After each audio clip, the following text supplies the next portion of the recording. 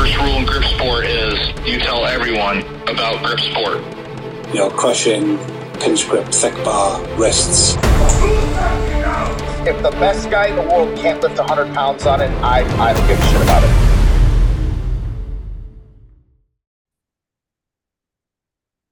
Hey, everybody. Welcome to another episode of The Grip Show.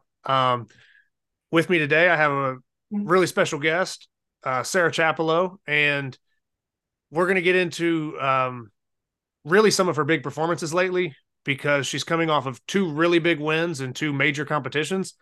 And we just want to kind of bring up some of those things. And some of the lifts that she pulled were actually records as well. So she's basically won two competitions, back-to-back weekends, and set a lot of records along the way. So we're going to kind of address those topics since those are kind of hot topics right now.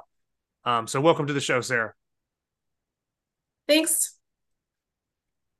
Yep. So I guess we could start with King Kong because that was kind of that was the first thing, October 28th, but I think you guys lifted a little bit earlier because it's multi-venue. But how did you feel overall about your performance in King Kong? We lifted, I think it was October 15th in Carbondale. So it was a couple of weekends before the main contest date. And Steve and Jeremy do such a great job there of running the contest. It's always a pleasure to go there to lift. I felt pretty confident in my preparation leading up to the contest. Lifts went pretty well for me, just in practice. And I was kind of balancing training of the King Kong lifts with some of the World Championship armlifting lifts also. So a little bit more variety than what I usually do, but it worked out pretty well. And I really like the last man standing format that we used this year for King Kong. I feel like it's a more accurate representation of what I was able to do. Sometimes in the past, this is my fourth year in King Kong. And when you have the max 4 attempts, it's a lot of pressure to choose wisely for those. Mm-hmm. So that kind of took some of the pressure off there where I could just go out and focus on the actual lifting instead of trying to incorporate any kind of strategy really. Yeah. And I think, I don't know. I mean, I'm definitely a fan of the last man standing format. The only bad part is like, if you do happen to maybe miss like a weight that was maybe like a little bit under what you were anticipating or like under a PR, it's like, oh, well, now you're out. Whereas if you make the jumps properly with the 4 attempts, it's like you could miss your second attempt and you still have a third and fourth, like as a backup, but that's true. But there's definitely pros and cons to both. But I think as long as you're picking smart jumps, last man standing, usually I would say kind of produces bigger lifts just because there's more attempts. So I think if we're trying to find out who has the strongest grip or see what people are capable of, that format probably has a little bit of an advantage over the attempts, I would say. But I guess both kind of have their place. But so you think you were more of a fan of that? Yeah. Yeah, I think it's more friendly to newer lifters too, who might not necessarily know what to pick for their attempts. Yeah. Because you see some people in competitions, they'll they don't know what to open at. Like, should I open now? Right. And then they open and they're like 50 pounds lighter than what they should have opened at. So they just run out of attempts or something. So this at least gives them unlimited attempts to open at whatever and then just see where you end up. So that makes a lot of sense as well. So that's definitely a good point. And going into that, like you said, you're balancing. I guess the good thing about the competitions is that both had a pinch, even though the widths were slightly different. And one's King Kong single hand, but then there were V bars in both. It was just a difference in diameter. Yep. So a lot of these things kind of crossed over. There's 2 rolling handles. So for the most part, although you're mixing those together, did you kind of find it fairly easy to kind of, I don't say easy, Did you feel like it was kind of easy to mix those together considering the events kind of lined up in that way? Yeah, it was nice to have the variety. So not lifting the exact same handle every week or every training session. And also too, kind of going back and forth between practicing lockout or just getting it up high enough to reach a crossbar. Mm-hmm. So it worked out pretty well. I was exhausted though by the end of King Kong. I don't think I've ever been that tired at the end of a contest before. Do you think it was just like the sheer volume of attempts? Yeah. Just that? It was a lot of attempts. Yep. So if we just kind of run that down, I assume you would probably know. I kind of have an idea about some of these lifts. I did some episodes with people, at least Jalen Worley and Luke Raymond, because they had set records on the men's side. And I know you've set some records as well during the competition, but I knew we were going to do the interview, or I wanted to include it in the interview. That way we could just kind of knock it all out at once. Do you, I guess, want to speak on maybe some of those records? Because was the Crusher this year a record for you? Yeah, it was.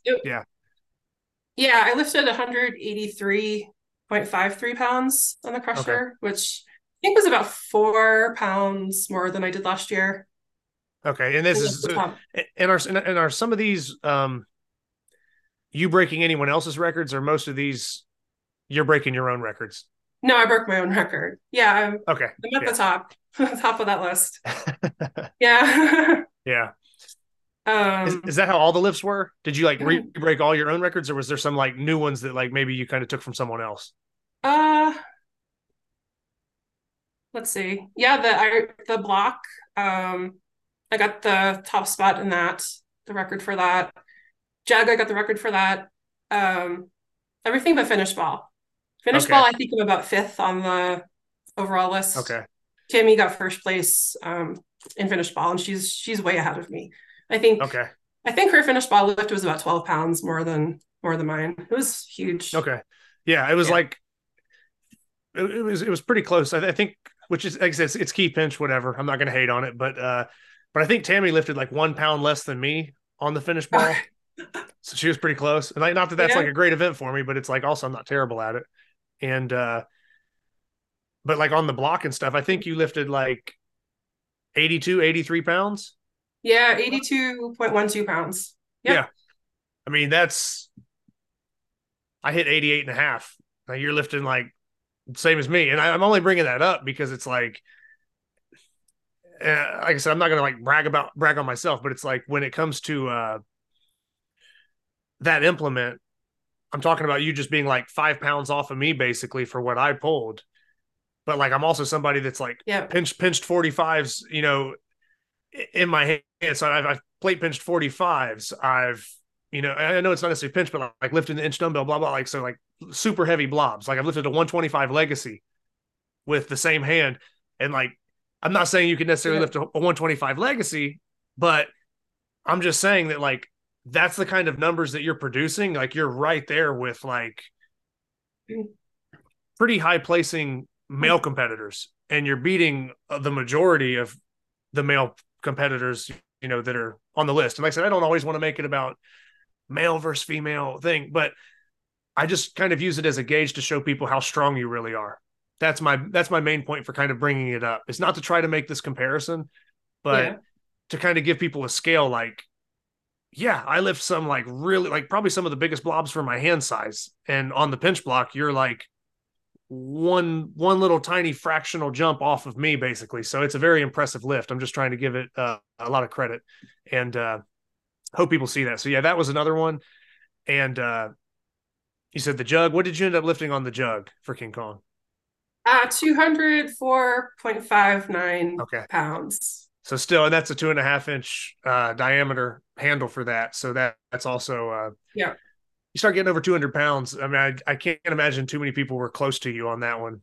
I don't know what the drop off was, but no, I think it's about 45 pounds more than the next person. Okay. Yeah. So with that being said, you pretty much set 3 new records or rebroke 3 old records that, you know what I mean? You probably were either your old record, or maybe, I don't know, maybe the block hadn't been contested in a while. Right. Yeah, I had never done that in competition Okay. before.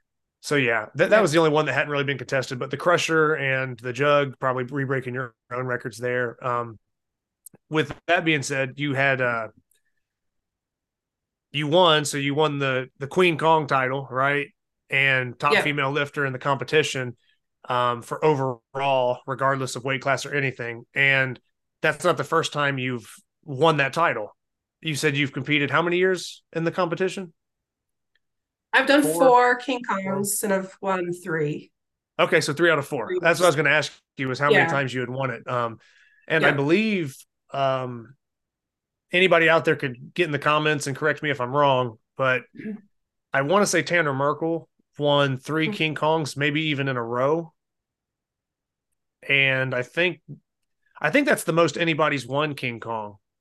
So you having 3 and Tanner having 3, I think that's the most that anybody has, you know what I mean, won the overall. If we're talking, the 2 top dogs. So I know Ivan Popchenko took first place again this year, so now he would have 2 titles. So maybe he's looking at a third next year if he, can kind of duplicate the same kind of performance he had this year. But you're essentially in a kind of a league of your own because of, winning a third title there. So just like I said, trying to put these stats out and get them out in words that make sense. I know I'm probably rambling a little bit about it, but it's just not something you see very often. So I kind of just want to make sure that people get it. From the King Kong victories, or, the big lifts and all the records and stuff, you ended up going to Worlds, which we were just at down in Florida for Armlifting USA. So you're, basically turning around in a pretty short time frame. You set all these records, you get your 3rd King Kong title. Yeah. Now you're down in Orlando and I'm assuming, probably flying from Wyoming, right? Yeah. So you I flew to Denver, but yeah. Okay. So you're flying in and basically getting ready to go against, was it kind of the same field? Like the same people as in King Kong, same competition, or was there anybody that knew that popped up? There were a few. I know Jen Tippenham was in my class, Okay. my weight class. She came in 4th, I believe, at King Kong. Okay. And Melissa Dingy. Hannah, I'm not sure if Hannah Lewandowski, I can't remember if she did King Kong or not, but she was there at the World Championship too. Okay, so I just wasn't sure how many of the people were like new competitors, or if it was kind of like, oh, the same people going back to back, but the events also changed. So you never know, that could change things. But like I just was talking with Ricardo in the recap episode, it's like when it comes to you lifting right now, you're kind of in a league of your own for this grip stuff. So World Championships, what were your thoughts about that event lineup and how those lifts went for you? The 2-inch Saxon bar was interesting. That one was a new one to me. Mm-hmm. I lifted slightly more on that bar than I do in the 3-inch Saxon, but I think, I feel more confident with the 3-inch one. It feels better both in training and in competition too. But it was fine. I got 170 on the 2-inch Saxon bar, which was the top lift of the day there. I think Tammy got 160 on it. And then for the grandfather clock, 221 pounds on that, which that's a lot. That was pretty cool. Okay, so out of all those, and I think you pulled like 20 something reps on the medley. It was like high 20s. 27 reps. Yep. Yeah, so you pulled like 27 reps, and then I know that I don't think any of the other competitors in your class even managed to get to that last pin and lift it. Right. Yeah. And you pulled it for 27 was, I reps. think 145 pounds. Mm-hmm. But yeah, and I had done that too in training. Like I knew I would be able to rep out the final weight for the full minute. That I kind of like though. The Raptor events, just having the one go at it, the 60 seconds to do as many as possible. I kind of liked that. It was just different than working up to a max. Yeah. I thought it did a good job at kind of ranking the lifters, but in a short period of time, so we weren't up there for hours Yeah. doing rolling handle lifts. Yeah. I think no, for sure. It ended up the same way it would have if we had done it that way with increasing weight. So it worked. It was kind of fun, different. Yeah, and I think another cool thing to add in maybe about that would be that with that, I mean, which you can alternate hands for a 1 rep max, but for most people, they have a stronger hand when it comes to a rolling handle. Most of the time, people aren't equal at both. But with that being a sub-maximal weight, well, for some people, it was a sub-maximal weight where you're going to do reps. People are allowed to use both hands. So if you're in that time frame, you might find somebody that has like a really good max with one hand, but maybe their offhand is weak. And then there's somebody else that's not quite as strong as them, but both their hands are like right there. And then they might be able to, pull out more reps. So it's just a little bit of a different opportunity, maybe depending on a lifter's attributes or what they can do. But I kind of thought that was interesting because both hands can kind of come into play.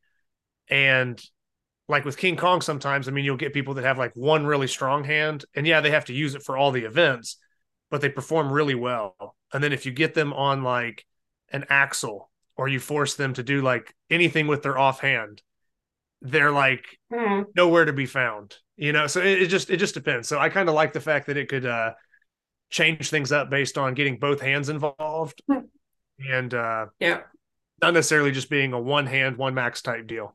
So out of all three of those lifts, which ones, or I guess which lift was probably your favorite that day? Like, which one do you feel the best about or like the most proud of? Like, yeah. The grandfather clock lift. Yeah, 221. Yeah. That's just really cool. It just, It's now, I know you said that you took Ricardo said you were saving energy for the medley. Yeah. How much more do you think you had in the tank? Oh, it didn't feel like a max. Maybe 10 pounds, but the options, I think the options were to go up by either 3.3 pounds or 10 pounds. Yeah. And I was happy with what I got. So I was fine with just moving on. Okay. Yeah. And like I said, so 2 huge wins. I just wanted to kind of get that out there and kind of talk about it a little bit. That way people didn't think I was like excluding you or something because I did videos for the other people about, oh, they broke this record. It's like, well, Sarah broke like 3 records. She's going to have like a whole like series of videos. We'll just include it in the interview. So definitely wanted to put that out there. So now that we got most of the recent competitions kind of, I guess, covered and put out there, you're in Glenrock, Wyoming. Yeah, that's right. So that's like your home base, and you have a gym out there, correct? So Glenrock my husband Barbell? and I started the Glenrock Barbell Club just about 2 years ago at this point. We run a separate lifting room out of our community rec center in our town. So we have a room in the basement there where we have our own equipment that we brought in, squat racks, specialty bars, lots of different equipment. I have all my grip stuff down there. But it's a small town. It's about 2,500 people here in Glenrock. Okay. And the closest city is Casper, which is about 20 miles away. But there aren't any gyms here. It's just the recreation center. And I think because the town is so small, it's almost like we have more opportunity here. And we've developed a great relationship with the recreation center leadership, and they really support what we do. So just to tell you a little bit about that. So we run a competition team for adults, and I primarily do my training with the competition team. So we train together Monday, Tuesday, Thursday, Friday, from 5 to about 7, 6:30 or 7. Most of our adults compete in powerlifting. So we are an affiliate for the USA Powerlifting and do our meets in Casper mostly. And I'm a little bit different because, I do some of my workouts with the whole team, but I also do my own specialized grip training, obviously. So I'm a little different in what I do. And one of our teammates competes in strongman. So he's actually going to be representing Wyoming as part of America's Strongest State, the Western Regional Qualifier, which is going to be in January. So that's pretty exciting for us that he was chosen to be part of that team. There's 6 people total from each state that goes to represent their state. So that's pretty cool. So you guys have you have power lifters, strongman, grip, obviously. So it's just pretty much anything that's based around strength, right? Yeah, really. And I throw in Highland Games too. So sometimes some of us will practice throwing together.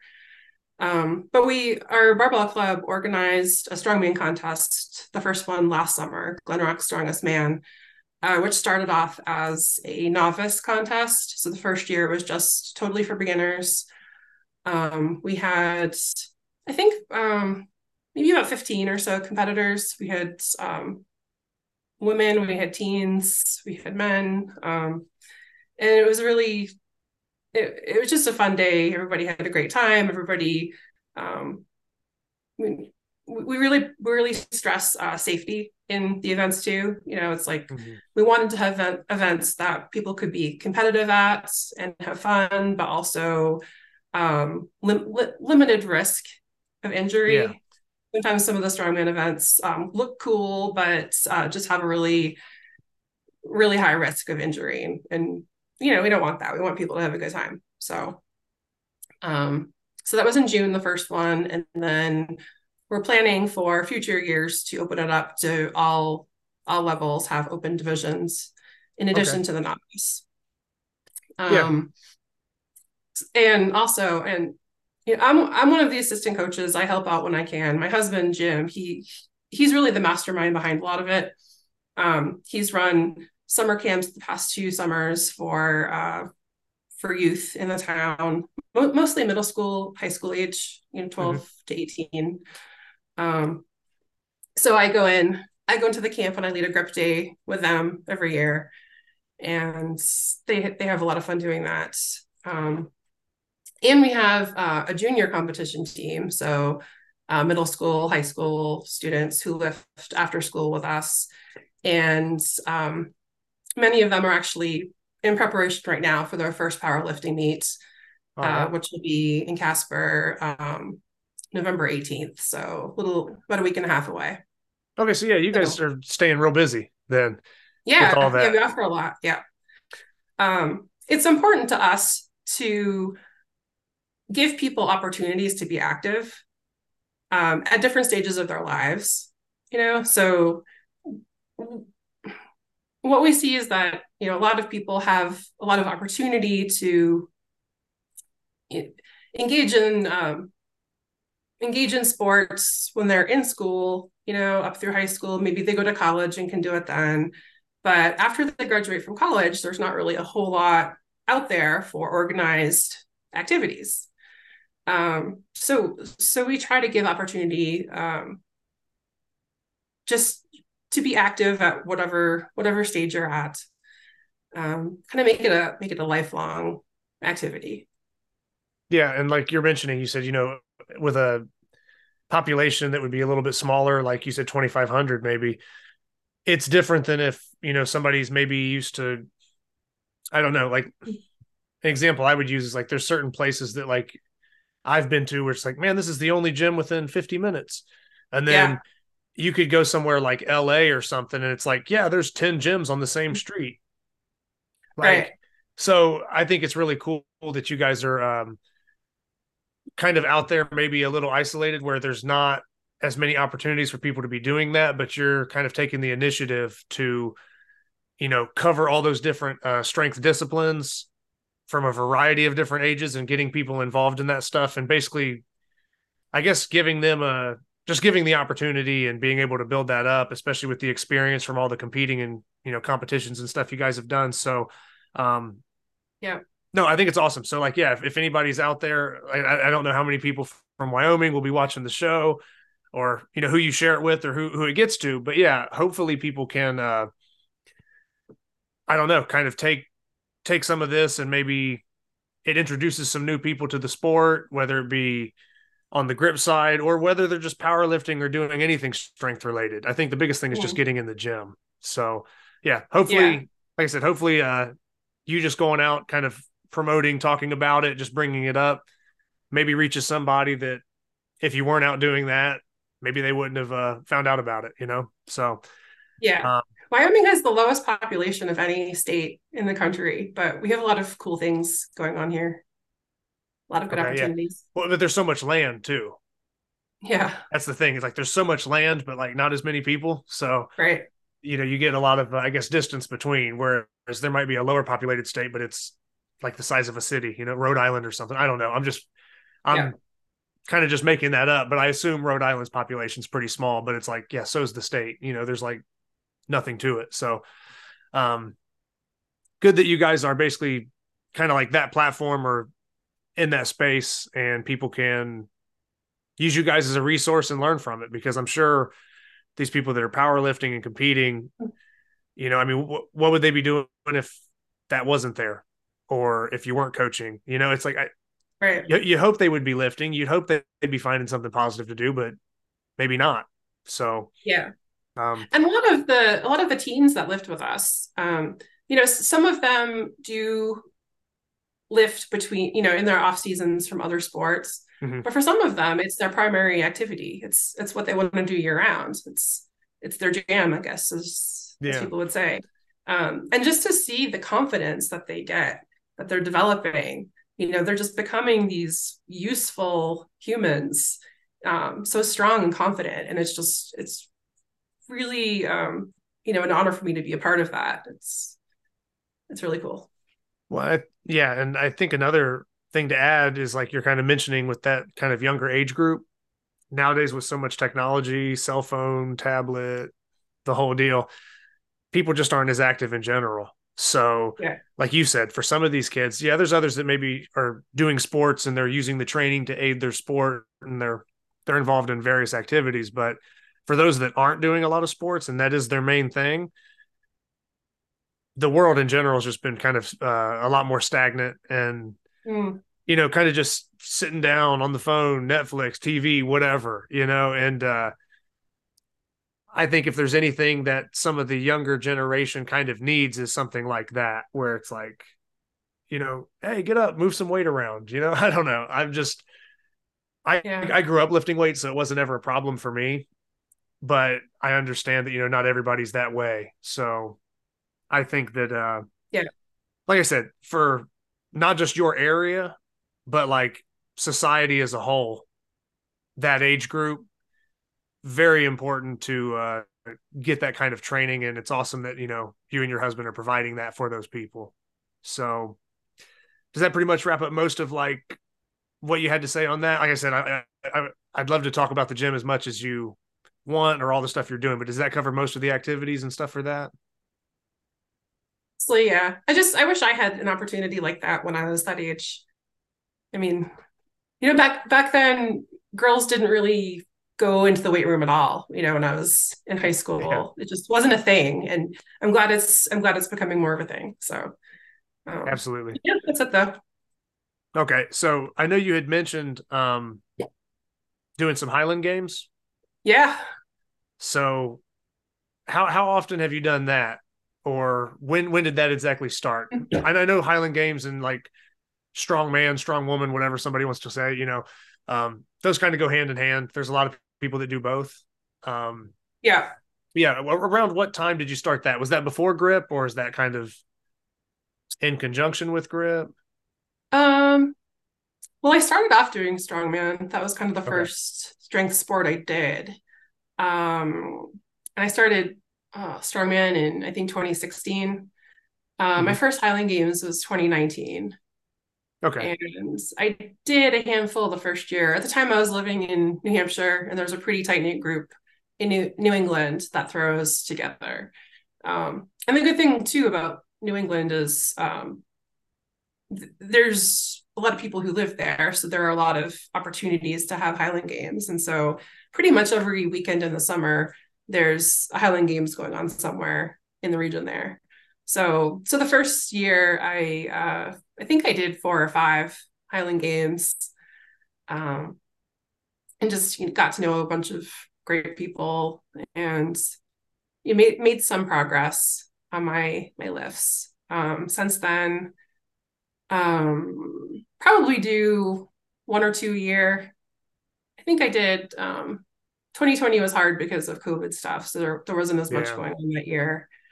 Um, and then I moved to Wyoming in 2021. So here it's a little harder to find Highland Games, just because the population Mhm. centers are so spread out.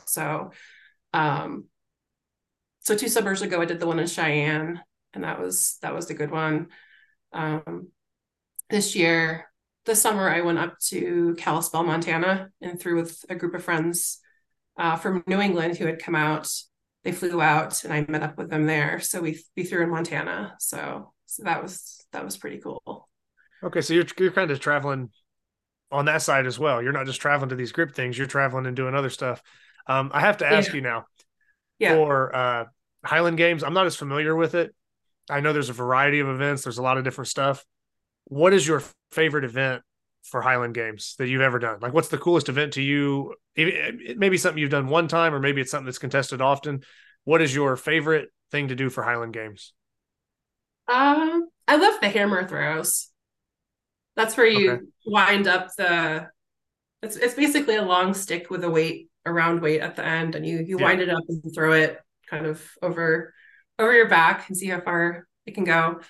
Yeah. There's a heavy hammer and light hammer. Usually contests include both, but that's Okay. that's the most fun for me. I like the events where it's more strength and you can just, heave it as hard as you can. I'm not so great at the events that include a lot of fancy footwork. Those those are just a lot harder for me. There's some, Yeah. like with the weight for distance throws, you have to, wind it up and then kind of spin a couple of times and let it Yeah. go. Um, and this year was actually the first year where uh, I felt a lot more confident in my spins. And I didn't really even practice the spins that much, but what I did was I watched a lot of other people's videos that they would post on Instagram. I follow Highland Games people on Instagram, and I would just spend time watching their videos and just kind of mentally remembering what they're doing with their feet. So Mhm. so that when I did have time to get out and practice, I would just think back to what I saw them do and then get myself to do it. And seemed to work pretty well. So I think I think even if you can't actually be out there, physically practicing with something, it's still great to spend that time studying what other people are doing and trying things out that way. Yeah. I think there's a lot of athletes that, at least I would say, like the top athletes, like if they're injured or something, I've seen it in certain people that, like, when they actually take time off from what they're doing, they almost get better, even though they're not doing the actual thing, because they're almost visualizing it or thinking about it.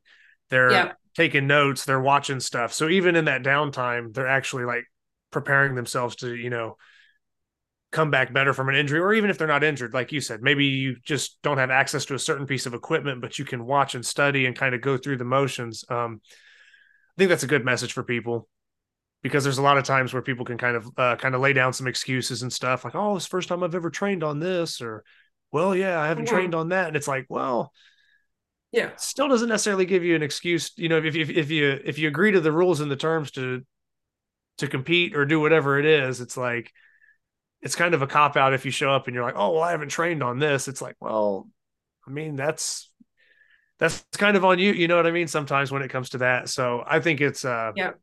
solid advice because I don't think people realize how much better you can get at something by actually just watching it and almost mentally training it, Mhm. and in Yeah. the downtime. I do that with grip stuff too. I mean, I'm Mm-hmm. constantly watching how people hold the implements in their videos, and in general, I have a lot of mixed feelings about social media. Um, but it does have its uses, and Mm-hmm. um, so I do see what other people are doing, and sometimes I'll even message people if I notice them doing something that's different from how I do it. Sometimes I'll Mm-hmm. message them and say, "Hey, I noticed you holding the bar this way. Can you tell me why you're holding it that way?" And people are usually pretty open about sharing why they're doing things the way they're doing them. Sometimes it's because uh, they have an injury and have to hold it that way, and so it could be a variety of reasons why they do what they do. But um, and I'm thinking too, like I don't post a lot on social media as far as what I do in training. I've always kind of used it just to post highlights of training. Mm-hmm. Um, so and how we do our training, in our room there at the recreation center. Sometimes it's not too conducive to taking video of my lifts, Yeah. because there could be 8 of us in the same room at the same time, and it just I don't really have space to set up a tripod and take a video of me doing stuff. So usually Yeah. when I post videos of myself, it's when everybody else is gone and I have the time and the space to do whatever I need to do. Um, but I probably should post more of my own training lifts just so people can see how I do stuff too. Just because I see the value in looking at what other people do. Yeah. I mean, but that's a totally your decision. Everybody's a little Mhm. bit different and post different style or stuff when it comes to online things. But I agree with you on that most people are pretty willing to kind of talk about it and kind of put that stuff out there, or at least tell you why they're doing what they're doing. Um, haven't ran into anybody that really is like, nah, I can't tell you, it's a secret. It's pretty Yeah. much like people are pretty open about it, and usually pretty helpful. So it would be cool to see some more training lifts from you, but at the same time, I go through phases where I don't post anything for periods of a time, and I'm still training, but I just might not be posting something, or I might be doing a certain training and it's like, yeah, I've done this thing 100 times. What am I going to do? Film it for the 101st time that just to post? Like, I'm not, you know what I mean? I'm not into kind of just posting regular working type stuff. If it's a bigger Yeah. moment or something, or it's a bigger lift, maybe kind of just to document it. But yeah, I don't want to be, we've joked about it before with other people and stuff, but like posting warm-ups, like I'm just posting my warm-ups today. And it's like, yeah, okay, but like it's not really I guess bringing much to the table. It's kind of a filler. It's almost like you're just throwing stuff up to be throwing stuff up.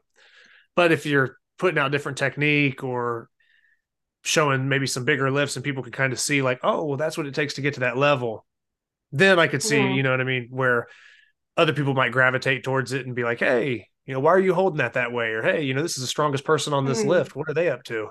So I think you would, Yeah. if you posted, you would definitely get some of that. People would definitely find it interesting, just considering how many records you have and kind of your status in the sport. I'm sure you'd be getting hit up with a lot of questions if you posted more. Yeah. But yeah, once again, It's good totally up too to you. for I think it's good for people to be exposed to a lot of resources, because so much of what I've figured out for the best technique to use, it's really a lot of trial and error. Mhm. Um, like I remember it's got to be close to a year ago at this point. I think it was maybe January, maybe February or so. Joe Hodgson posted kind of like a mini tutorial on Instagram, explaining uh, how he sets up. I can't remember if it was axle or Saxon bar, but he Mhm. explained what he does and why. Um, and I tried it, and it was kind of a game changer for me. And Okay. I adopted that technique for both the axle deadlift and for the Saxon bar. But Yeah. just doing a couple of adjustments, I think I added at least 10 pounds to my lifts. So yeah. That's just off of an internet video, just seeing something and then implementing it. So right. Yep. So there are those nuggets out there that can really make a difference. Yeah. Now I want to dive into I guess a pretty big topic because it's we've already talked about the competitions recently, obviously the records. We've talked about, kind of in the community, how you're running things and how the training sessions are going and other stuff like that. But you've mentioned, and I'm kind of going off this, but, basically that you're kind of one of the most unlikely people to have become elite at a sport. Because like we've already discussed how elite you are right now. We're talking about record after record and what you're lifting and all this other stuff. So you're writing down that you're, one of the most unlikely people to be in that position that you are. So you've reached this status, you've reached this position where you're kind of at the top and really at the top with not too many people challenging you. But you're saying that that's kind of you maybe had like an unlikely beginning to get to that point. So did you want to elaborate on that and maybe kind of give your story or your journey of kind of, how it kind of started or how you got to be where you're at? Yeah, absolutely. It still every contest, I just think how lucky I am to be doing what I'm doing. So I had done, just to kind of back way up, I had fairly active as a kid growing up. I did basketball for a couple of years in high school, but I got injured a lot. I didn't have very good full body strength. So I always had knee problems and back problems. As an adult, I had a lot of knee pain, went to the orthopedic surgeon. They said, well, first they told me that it was a torn ACL. And then they said that it was a meniscus tear. So it was so bad that I wasn't able to really do the activities that made me happy. And I just got more and more stiff, I guess, from the inactivity. Just had a hard time standing up out of chairs, getting up off the floor. It was really bad. So I'm 44 years old now. This was when I was in my mid 30s. So okay. I had a knee surgery to repair the meniscus. This was 2014. And as a complication from that surgery, 10 days after the surgery, I had, basically I developed a pulmonary embolism, massive bilateral pulmonary embolism. So I got DVT, so blood clots in my calf that split off and went to my lungs. And there's one morning where I woke up, this was 10 days after my pretty routine surgery, and passed out on the floor of my bathroom.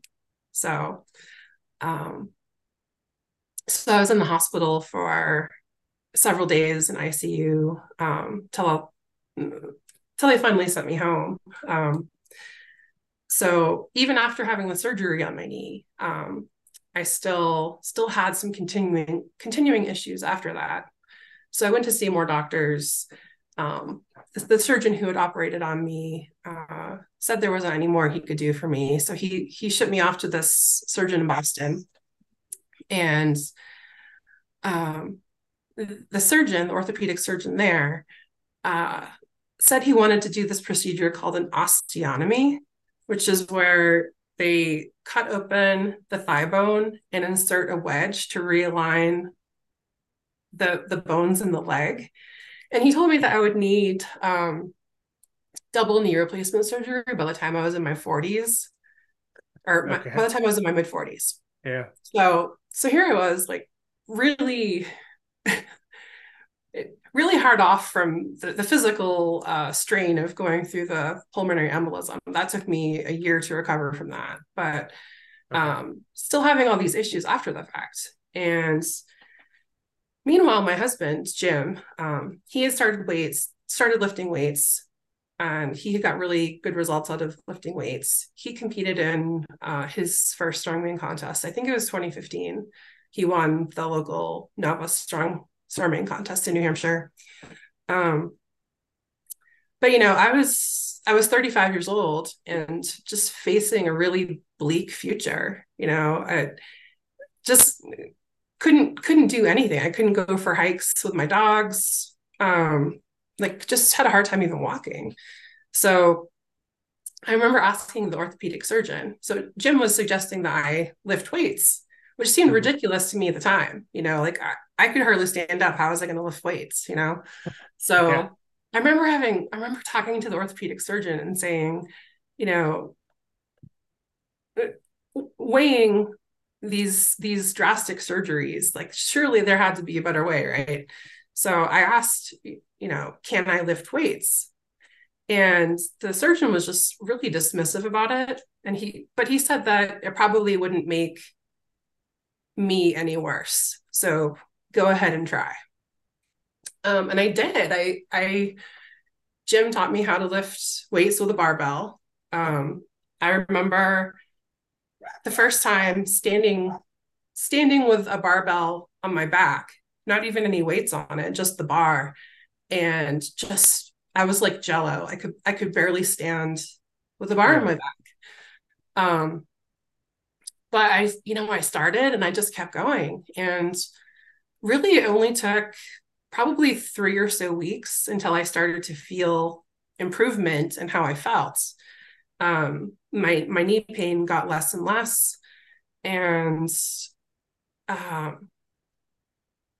I just kept, I think it was a 5-3-1 program. Mm-hmm. And I just built my way up. I had only been lifting, I think, about 6 weeks or so, when the Granite State Strongman Championship, the upcoming one, got announced, which was still, I think, about 6 months out from when registration opened. But I registered for it. And it was so crazy at the time, like, me doing something like that, right? So I did. And I remember people saying, "Are you sure you want to do that?" Like, it was just so crazy, such a crazy thing. But I love having goals. I love having things to work towards. And I took it so seriously, and I trained so hard for that first strongman contest. And I got really great gains, that first, the newbie gains. I got great gains as soon as I started going. So yeah, October 2016 was my first strongman contest. And I think I came in 3rd place out of 4 people. But I was doing things that I just had never dreamed I'd ever be able to do. It just, how far, I climbed out of that hole, I just, and I just have never stopped. So, I did strongman for a few years, and that kind of morphed into focusing on the grip stuff since about 2019, which, it's crazy. It's been almost 5 years. But yeah, so I think it's easy for people to see me and what I've done and be like, "Oh, Sarah Chappelow, of course she's going to get these records. Of course she's going to win this contest." But to me, every time, it's still such a surprise. It's still, I'm just so grateful to even be there at all, doing what I'm doing. So, yeah. Well, that's really. Oh, keep going. Yeah, keep going. So I use the word wild because I just don't know how else to describe it. It's just this crazy, just a crazy thing to happen to me, and a crazy journey for me to get to where I am today. So, yeah. Well, like you said, you weren't really like lifting weights. You weren't, you know, having like the most athletic background, some of the Yeah. health issues and stuff like that. So Yeah. some of those earlier things you're talking about, you're not even, you probably weren't even, you probably didn't even care that you got third. You're almost probably just like, it's your first competition. You're probably like, you're looking at where you were and where you had Yeah. gotten to. And like, that was really the only thing that mattered probably. I'm kind of Yeah. speculating, but Nope, you're right on. I felt like a winner, like yeah. yeah. It, And it then, was like you pretty great. said, now that you haven't stopped, it's like, you have reached a level where you're truly, I mean, an elite athlete at something and at the top of it. So I think that that's a inspiring story that I'm really glad that you brought that up and took the time to share that because, like you said, so often I think people just assume that anyone else that's at the top, they just assume that person, oh, of course they're at the top. Like it's easy for them.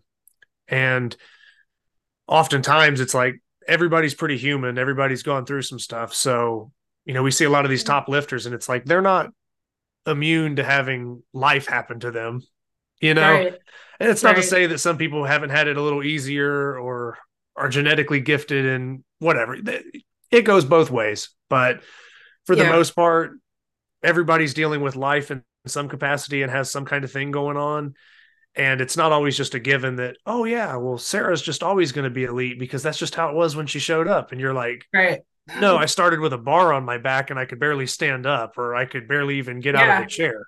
Yeah. So, I actually used yeah. cans of water chestnuts as my first weights when I was doing Okay. a little physical therapy. Like before I can even Yeah. use the little pink dumbbells, the Hmm. physical therapist had me using cans of water chestnuts. So Yeah. now I'm just a huge advocate of, fitness as something to enhance lives. And, I think to myself, time and gravity are coming after all of us. And, we've got to fight to stay ahead. So, No, definitely. And I think it's also worth noting that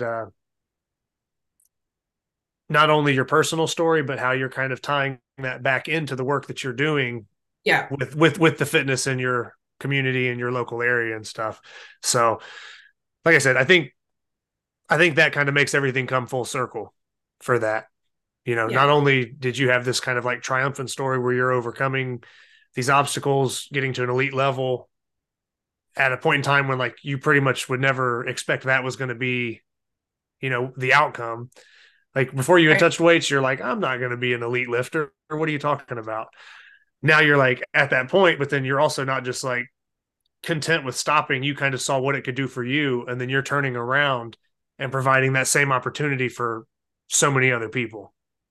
Right. So, It's kind of twofold. It's like now at this point, um, like I can push myself towards, meet these goals and these records and kind of pushing, I guess, the human limit that way.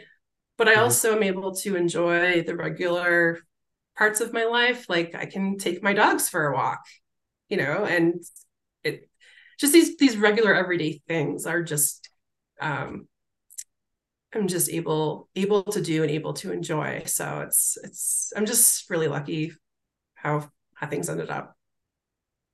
Okay. And going back to kind of a little bit of your training, um, I know you've wrote down that you had like a grip off season where maybe you took some Yeah. time off, right? And kind of Yes. talking about like a slow and steady, kind of wins the race type thing and taking an off season. Could you just kind of go into detail about that? Yeah. Because so often we think about like, well, what are you doing for training? What are you doing for training? And like you're kind of mentioning Right. with, hey, walking the dogs or doing something else or experiencing other things in life, going hiking, doing whatever you're doing. Um, but so many people are so obsessed with like doing the thing that they don't realize that part of the equation might be stepping away from the thing. Yeah.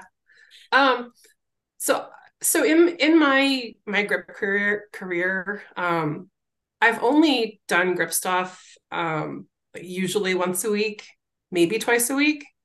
Mm-hmm. Um, more recently, I've been doing it two full grip workouts a week. And have seen some pretty good progress from that. But I know for myself, to keep the interest in the lifts that I do, and to also keep from getting overuse injuries in my hands and arms. I like to train, I guess, the least amount possible to get the most optimal result. Mm-hmm. And by doing it that way, I see these gains increase from year to year steadily. And it's like, maybe I could train more and get those gains slightly faster, but I know that there's that risk of just getting injured and then not being able to do anything. So I kind of weigh that too in my training. But I did take an off season. Basically it was from March after the Arnold until, well, I competed in a powerlifting contest in June, and I told myself I wasn't going to do any King Kong training until August, but I kind of started in July. Mm-hmm. And in that period was maybe like, I don't know, 3 or 4 months, but I did grip stuff, like maybe something, maybe once every 2 weeks, just to kind of pick up something and do something. Like our powerlifting team does a lot of wrist roller, so maybe I would jump in with them and do something like that. But I didn't do anything specific training for any contests in that period. And I didn't lose any grip strength at all by taking 3 or 4 months off. When I started back in with the training in July, it took me a couple of sessions to get my hands used to holding those heavy weights again. Just the skin getting used to holding it. But I didn't lose any strength doing it. And in fact, I think it benefited me more in the long run, just because any kind of overuse injury that I had in my training up going into the Arnold, I just had time to heal from that. So that's something I really benefited from, and I definitely want to work in more off-season time in the future. I don't see any drawback to doing that. No, it totally makes sense to me. I'm probably somebody that's a little bit guilty of going the other way and maybe doing a little too much, or at least early on. I'd say like the first two years that I was doing grip, I probably was like 4 or 5 times a week. I'm doing anything and everything I can get my hands on. And then you do hit a point where you're almost like you're riding a fine line between injuring yourself, just burning out, and just a lot of stuff. Like you were kind of mentioning, when you kind of take that step back, it just kind of keeps things fresh. You're not losing out on anything.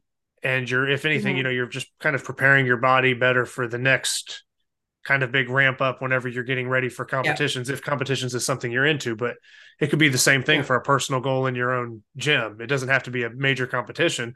If you just have your eyes set on this specific goal, sometimes taking those kind of, I guess like an off season, or kind of working in waves to where you're not always just switched on to level 100, you can actually kind of accomplish a lot more or be more efficient, I think is a big part of that.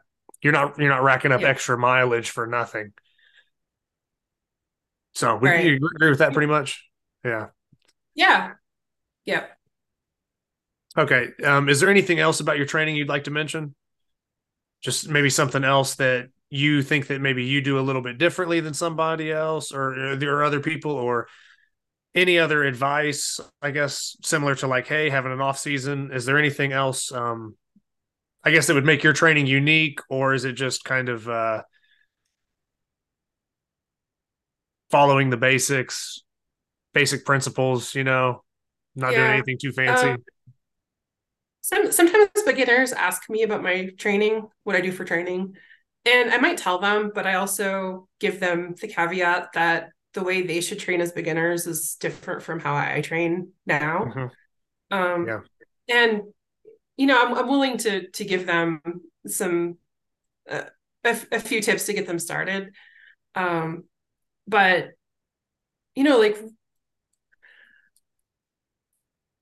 like with the kids we work with in our powerlifting teams, I try to point out resources that they can find in our gym or any gym in America where they can work on their grip, incorporate that into their workouts. People don't need specialized equipment to get started. A really great thing just to get started is do all of your deadlifts double overhand, until you can't anymore. And so yeah. So I don't want people to look at how I do things now and think that they need to replicate that or anything. Yeah. It's if you're a beginner, look at everything you can, maybe hire a coach, knows how to steer you in the right direction. But yeah, I guess that's it. Okay. Yeah, no problem. Like I said, just giving you a chance to kind of elaborate on anything else, maybe training wise and the blobs are cool. I've gotten into the blobs recently. Okay. Yeah. And you lifted like a half 80? I did. Yeah. So that's, yeah. I mean, that's pretty good. I mean, that's, like I said, especially if you haven't really had hands on them or ever really tried them, and then like one just shows up and then you're like, oh yeah, I lifted that half 80. Like, obviously your other training has carryover to it, but still kind of being first time, doing it. Sometimes you're expecting a little bit of an adjustment period, oh, it might take me a week or two to get used to this, but you pretty much lifted a half 80, like first day. Yeah. So I think there's some good potential there for the blob lifting. Yeah. So we'll have to find you some heavier ones, like a 90, start working up. Yeah. But talking about like blobs or like goals like that, future goals, you have more competitions coming up, right? You're going to be busy again with some future stuff. Month. So, and that's in Sweden? Yeah. Next month. Yeah. They have a big contest in Sweden. Yeah. And that's, Grip Wars. Yep. Winter Grip Wars. Okay. And how are you feeling about that? 63 people. How many people was that? Sorry. I think 63. That's the last I checked. Okay. So it's pretty big. And there are 7 events and they're all going to be done on the same day. Everybody's going to do all 7 events the same day. All right. So that's going to be a long day. Yeah. I assume that'll be a pretty long day. I assume so too. We'll see. Yeah. I do a lot of endurance training with grip lifts, but I don't know. That's a long day. So we'll see. We'll see how I hold up for that. Now, is there any different? I was gonna say, is there any like new opposition you might be facing over there? Have you seen like signups or anybody's name where you're like, wait a minute, like haven't competed against them yet, but I've seen videos. Is there any, going international like that? Is there kind of a new, I don't know, I guess I don't want to say target, but like, is there anybody you have your eyes kind of on as like, oh, that might be somebody to watch out for? How do you feel about that? Yeah. So I saw Becca Roberts is on the roster. Okay. Yeah. She's obviously very strong. So I expect she's going to put up some big numbers and things. Gabby Dixon is signed up. So okay. Yeah. I remember watching her lift at the Arnold. Yep. She's quite strong. So, and there are a lot of European lifters that I'm not as familiar with. So I guess I'm not quite sure what to expect out of a lot of them. With the names you've already mentioned, though, I mean that's a stacked division. So yeah, like I said, I hope all your training goes well leading up to that, and hope you perform well, obviously. And we'll stay in touch on that. Or like I said, with the show, I can always update. Maybe even do a recap of the event. Like I said, it is in Sweden, so I'd have to get somebody that was there, in person, maybe to help me with the recap, because I'd like to, at least know what was going on. But yeah, best of luck in that competition. And I think everybody's kind of excited to see how that one unfolds. And like I said, at least being somebody on the show, I'm interested to see how you do. And I'll be keeping up. I'll be keeping up with that and seeing how that unfolds. Yeah. So you're in the running for hosting Grip Sport Nationals, and that would be in April, right? Because for anybody that's not aware, the way it's been, at least for the last several years, is as long as I've known. But like I said, there's a lot of history before me. There's always been like a poll for nationals, and there will be like whatever promoters want to host a venue at their location, and they have to make their event selection. It gets voted on by all the qualified lifters. Most votes basically wins, and that's where nationals is going to be held. So you're in the running for that. I don't know if I've seen the full list of everybody that's put in for it, but I know that there's like at least 3 or 4. Yeah. But yeah, how do you feel about that? Just kind of being in the running and attempting to host nationals. Yeah, we would love to host it here. We have a great town. We have a lot of community spirit. We've mentioned to some people that this is something that we're in the running to do, and people are just really excited about it. So there's a lot of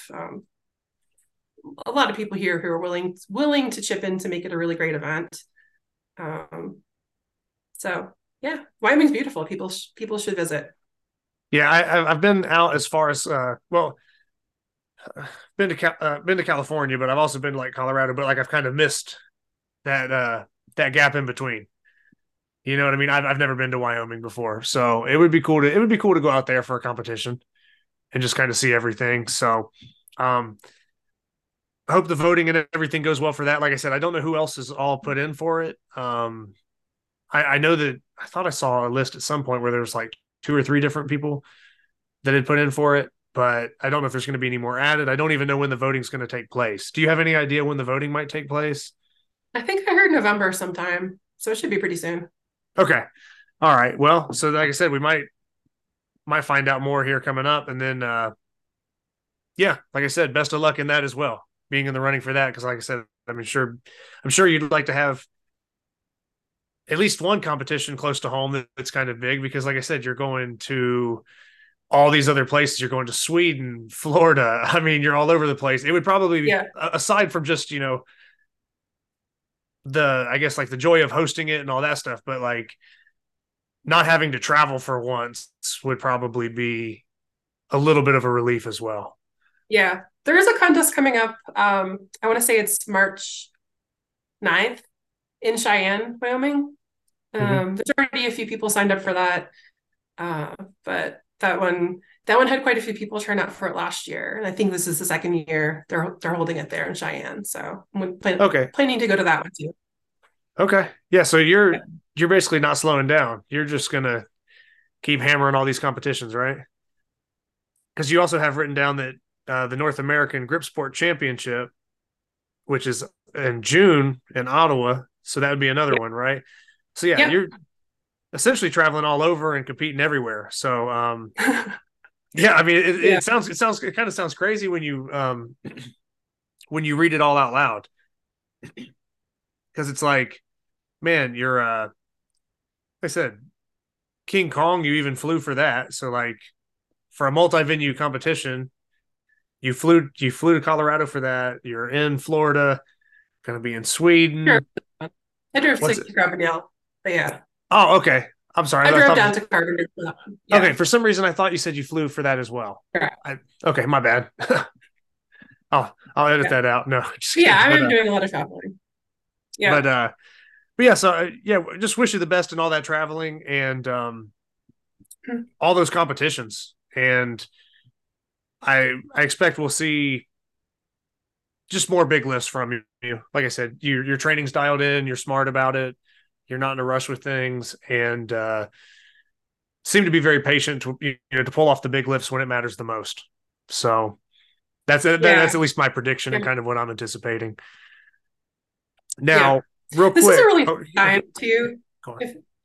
If I can, this is a really fun time to be involved in grip, and that's in part to what you're doing with your show and creating the excitements around it, and the contest recaps and having interviews, so people just feel like they are part of this community a little bit more. So I've been doing this for almost 5 years, and this is like right now is the most fun I've had with it, just because of that community feeling that's building. So thank you. Oh no, yeah, I'm saying thank you to everybody else, because like I said, although I'm the one that kind of hosts the show and stuff like that, I kind of view it as everybody's show, or like you said, that kind of sense of community. So like, yeah, I'm the person that's kind of like, I guess, running it, but at the same time, I kind of view it as just a resource for everybody, and I'm just kind of a part of it, even though, yeah, I'm running it. I just kind of view myself as being just like one little piece of it, and everybody else. Because I mean, if I don't have people to interview, I can't talk to myself. If people aren't competing, I can't break down any results, So it's like everybody else is just as important, really, for the show as I would be, So that's kind of how I view the show. But yeah, thank you for the compliments and stuff like that. And that's kind of what I was hoping to achieve with kind of kicking this off, was just being a resource and bringing more information, putting more people out there, more coverage, and just kind of just building stuff up and just kind of seeing what happens with it. But I would agree. Now, there's some periods of time where I wish I could have gotten to lift with different lifters from the past that aren't as active anymore, and that would have been fun.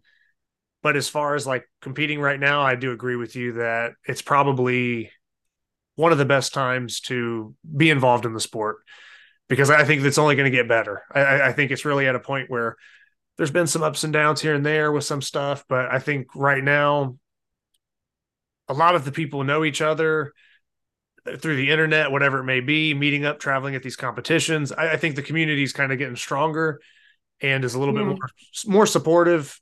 And I think the level of everybody is rising as well. So aside from there being more of a community kind of aspect to it, the community's stronger too. And that's just driving everybody else up. So I think it's kind of just going to keep steadily climbing. At least that's what I hope for. With that being said, I always do like a questions for me type thing. And if you want to ask me any questions, you can hit me up with any random questions you want. I have one that was already written down. If you want me to go off of that, I can go off of that first. Sure, go for it. Okay. So you had asked, how can feats get more incorporated into grip contests, and would I even want them to be? Yeah, I'm a fan of I'm definitely a fan of kind of like mixing in the feats. And by feats, what Sarah's referring to would be something like we mentioned earlier, like the blobs or hubbing plates. Oftentimes, really the easiest way to get feats in a competition is to do a medley. If you have a medley, you can set up, plate pinching, hubs, hammers, hammer levers, all kinds of stuff. So you can kind of have those odd objects in any medley. So I would say if anybody's looking to add like different feats of strength into your competition, pick your standardized equipment, your event lineup, and then just host a medley. I know it can sometimes, it can be a lot to put it together, and it can be tough to have all the implements or items, I guess. But that would be my first tip, would just be to have a medley of some sort. And even if you have people traveling in, have them bring stuff to you. Have them bring their own items to the medley. If you don't have it all where you're at, have somebody, hey, what do you got? Oh, okay, I got this and that. Bring your stuff, and that can help out. So yeah, I definitely, I'm a fan of stuff like that. Like Nationals had a medley this year. I was a fan of the medley. That was one of my favorite things. It was like a 3-minute medley. Some interesting stuff. Double hammer lever, inch dumbbells, blobs, plate pinching, even had card tearing. I had never even torn a deck of cards before. That was my first time tearing through a deck of cards, was just in the medley on the spot. Oh wow. Yeah, they was. I mean, I know the cards also go like, some decks are easier, so I don't think it was like the hardest deck of cards ever to tear, but it's still tearing a deck of cards in half, and I had never even really tried to do it. So that was kind of like a fun one to do on the spot. But yeah, so I'm all about it. Another thing that I've kind of hinted at on the show that I think would be really cool is if at some point we could do like super matches, like one-on-one, and just have like a one-on-one matchup, and then that would be a way that I think we could incorporate different feats. Like, let's just say pick whatever male lifter versus another male lifter. Here's the inch dumbbell, walk up, lift for lift, and just go back until someone fails. I think that would be awesome. Just kind of like it's kind of like when they do in the strongman tiebreaker. They go to like the Oh stone yeah. off, and it's like Yeah. you just keep passing the stone back and forth until someone can't do it. And Yeah. I would like to see, whether that's bells, blobs, it could be, I don't even, hub lifting, whatever. I don't care what it is. I just think it would be cool to see one-on-one matchups on those kind of items. Like, and the thing about this is it would have to be at the same venue. It's not something you could do Mhm. multi-venue because you have to be there with the actual pieces. But I don't know. That's what kind of pops in my head. Do you have any thoughts on that at all? Anything to add? Um, the one-on-one contest sounds really fun. Yeah, I haven't seen that for any grip stuff, but yeah, that sounds really cool. it's been talked about. And there maybe has been some times where maybe it's kind of been done, but I would almost like it to be like a fight card, where you almost start off with like preliminary bouts and then you work up to Oh like yeah. a co-main event, a main event, and maybe the people that are going head to head can kind of negotiate what lifts they want to do or what the challenge is going to be or what the rules are. And I would like to see like a card basically where it's like so and so versus so and so, and then just all the way up until you get to whatever that main event may be or whoever's going to be the headline. And I think that would be, you know, a switch up from the typical format.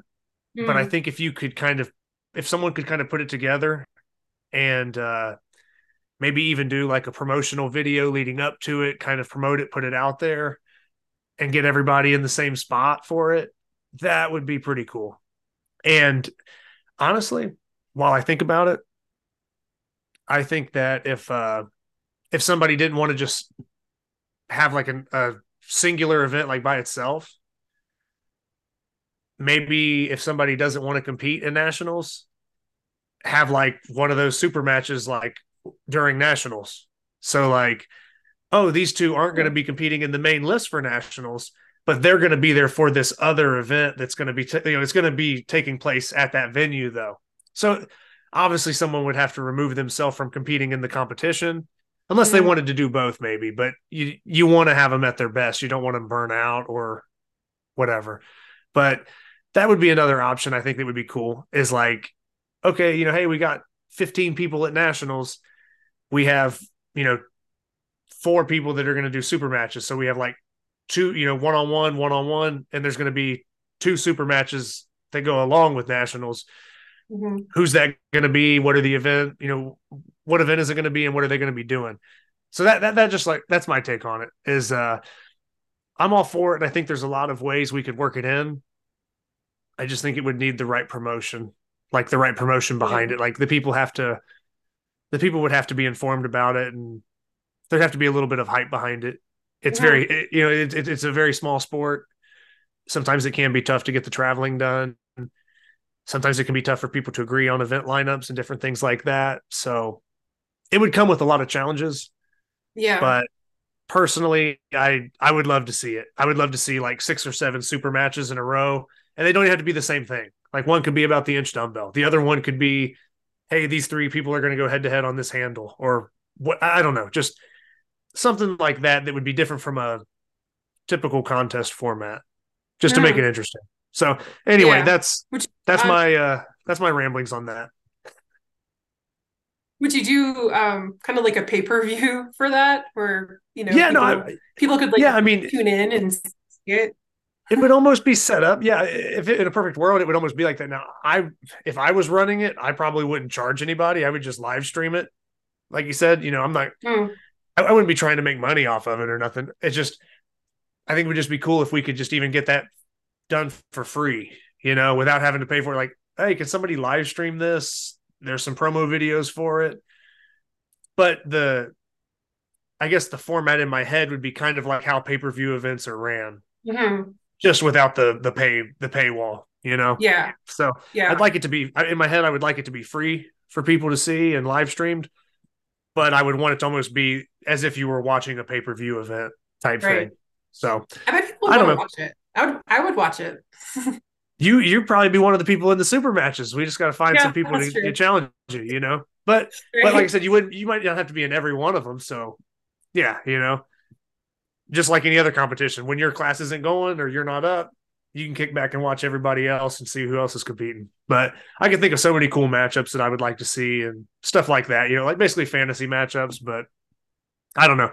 Maybe someday we'll see some of that, or maybe I'll try to put some of that together at some point. But that's just something that would intrigue me. That's a little Mhm. different. So, like I said, Yeah. I won't go on and on about it, but medleys are probably the easiest way to get feats involved in a Mhm. competition. Yeah. And then aside from that, I would like to see super matches involve some feats and stuff, you know, back and forth between two people and just see what happens. And if somebody loses, it's like you got to just, you know, drop any ego that's attached to it, because if you lose, it's like that one event, that one match doesn't define all of your training, your whole career, everything you've ever lifted on. So Mhm. just jump back up and do another one. You know, it's like any Yeah. other lift. Sometimes you lift it, sometimes you don't. We'll just go to the next event, you know? So that's kind of my Yeah. take on it. Um, is there anything else to add? Like I said, been rolling a pretty good time. And like I said, I don't want to hold you up too much, but if you have any other topics or questions or things to put out there, I definitely want to give you the platform to do it. Yeah. No, I think we're good. I think we're Okay. good. All Yeah. righty. So any closing words for the grip community? Um, just keep on doing what you're doing. Support the Grip Show because it's doing really great things for all of us. So please do whatever you can to support Zach and his efforts. I appreciate everybody that has supported the show and everybody that's reached out to me about the show, and it's helped me out a lot too. Because, like I said, I'm talking to people, I'm talking to world class lifters, so I'm learning as well.